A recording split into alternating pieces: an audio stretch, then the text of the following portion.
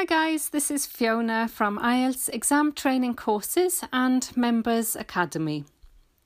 Today I'm going to go through an academic reading all about the story of silk. It's a really good reading because it's very typical of a chronological structure, which means that everything goes in order of time, and this can make it much easier for you to find the answers. There are 13 questions, and the first 9 of them are gap fill, and the rest are true, false, not given. So when we look at the gap fill, it's divided into 2 headings.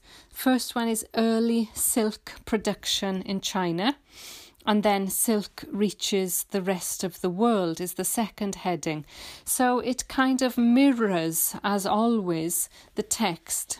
The text starts off with how silk was apparently discovered or invented, and then it moves on to what happened to the silk and the Silk Road trade, and then ends in the 20th century. So a very solid standard chronological order. So if we start by looking at the gaps, it starts in around 3000 BC according to legend. Silkworm, cocoon, fell into emperor's wife's something. And then the emperor's wife invented a something to pull out silk fibres. So of course this is going to be right at the start. Even if you just quickly look for the 3000 BC and the emperor, that's the capital letter. And then it talks about the wife walking in the gardens. She collected a number of cocoons and sat down to have a rest. It so happened that while she was sipping some tea, one of the cocoons that she had collected landed in the hot tea and started to unravel into a fine thread. So we were looking for the silkworm cocoon fell into emperor's wife's something, and the answer is quite simple, it's her tea. Now, the second one is a word you might not know. It's not a common word at all. But again, they're testing your ability to guess words from context and from using words that you do know and synonyms of them. So for number 2, it says that the emperor's wife invented something to pull out silk fibres, and it says invented a something. So of course we know it's a noun and it's countable. So it says that she found she could wind this thread around her fingers. Subsequently, she persuaded her husband to allow her to rear, meaning to breed, silkworms on a grove of mulberry trees. She also devised a special reel to draw the fibres from the cocoon into a single thread. Okay, so she devised a special reel. The gap tells us she invented a something, and you could write a special reel, but you're only allowed one word.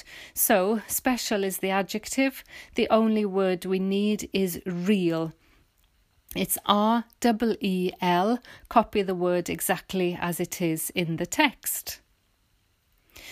Questions 3 and 4 are very similar, and they say only something were allowed to produce silk, and only something were allowed to wear silk.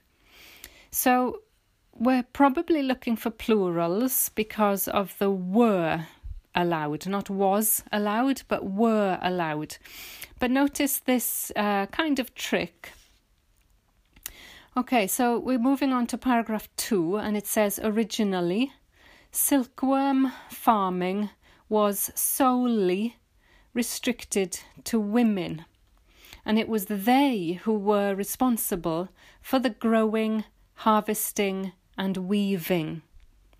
So, simple answer, it's women. Of course, there is no S because plural of woman is women. So the answer for number 3 is women. And then it says, can I just mention the synonym? So it was restricted to women, meaning, of course, only women were allowed. And the synonym of only is solely.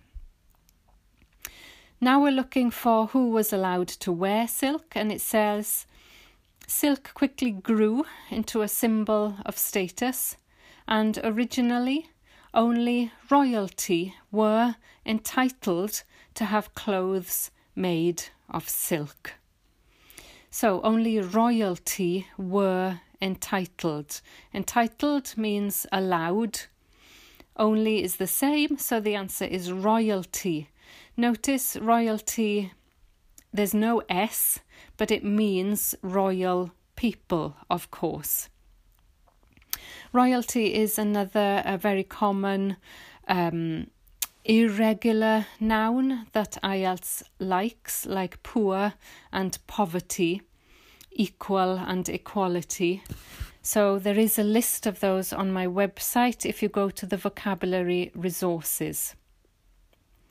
Question number 5 says, silk used as a form of something. Notice these gap fills are in note form. So where it says silk used, it means passive. Silk was used as a form of something. So we've got in the text, in the same paragraph, paragraph 2, it was so prized that it was also used as a unit of currency. So the used form helps us find the answer. A unit of currency, unit is a synonym for form, and the answer is just currency.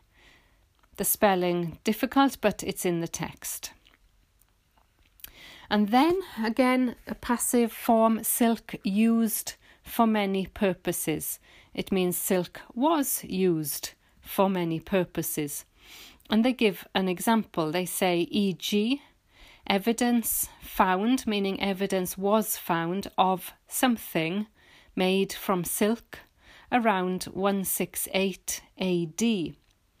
So you quickly look for 168 AD. That's at the bottom of paragraph 2. And the only thing in that sentence is the earliest indication of silk paper being used was discovered in the tomb of a noble who is estimated to have died around 168 AD. So the only noun that we've got there is really paper. That is the answer. Evidence is a synonym of indication of, and silk paper is, of course, paper made from silk. Do notice the silent B in tomb, because we've been talking a lot about silent letters on Instagram recently, but you don't need it here. Okay, so the next heading tells us silk reaches the rest of the world.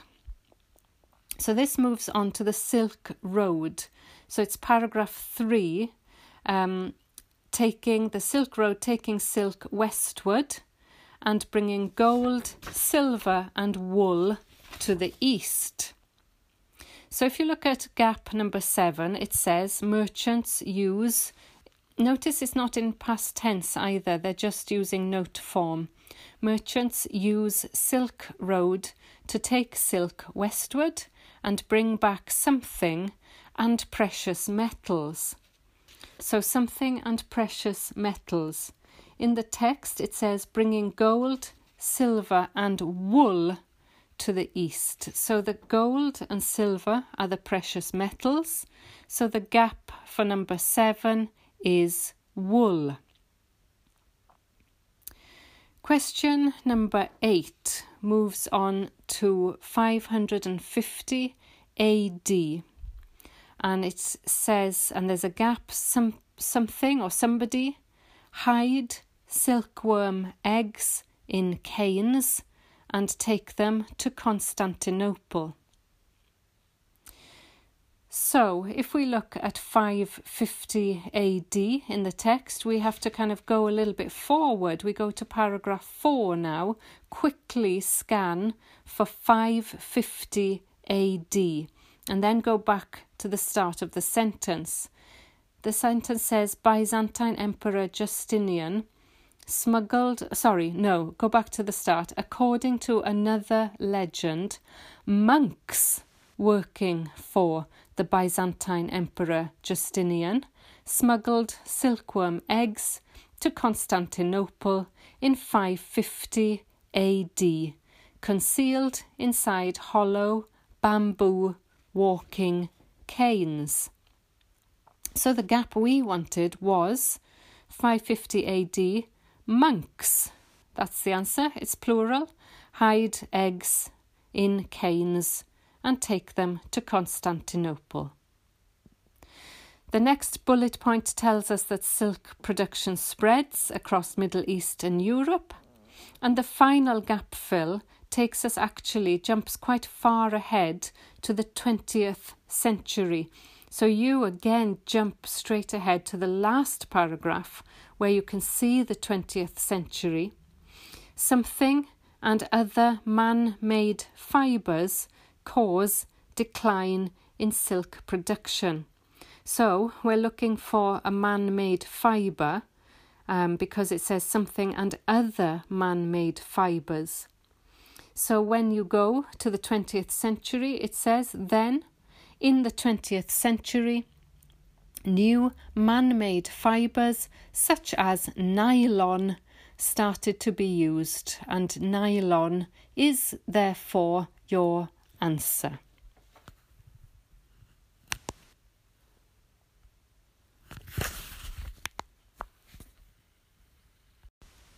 Let's move on now to questions 10 to 13, true, false and not given. There are 4 questions. Question 10 says gold was the most valuable material transported along the Silk Road. So, So immediately you go to the Silk Road paragraph, which is paragraph 3. You look for something about gold. Okay, it says gold, silver and wool, which we've already mentioned. Then it says it was named the Silk Road after its most precious commodity, which was considered to be worth more than gold. So the statement said gold was the most valuable material. Is that true or false? Well, no, it wasn't. Silk was considered to be worth more than gold. So question 10 is false. Question 11 brings up a word which I see again and again to give the answer of true or false. And the word is few, F-E-W, meaning not many. Now, 11 says most tradesmen only went along certain sections of the Silk Road. So remember, the Silk Road was very long. Most tradesmen only went along certain sections of the road. Well, the sentence in the same paragraph about the Silk Road says few merchants travelled the entire route. Few, meaning not many merchants travelled the entire route. So if not many went the entire route, the whole route, then most tradesmen only went along certain sections.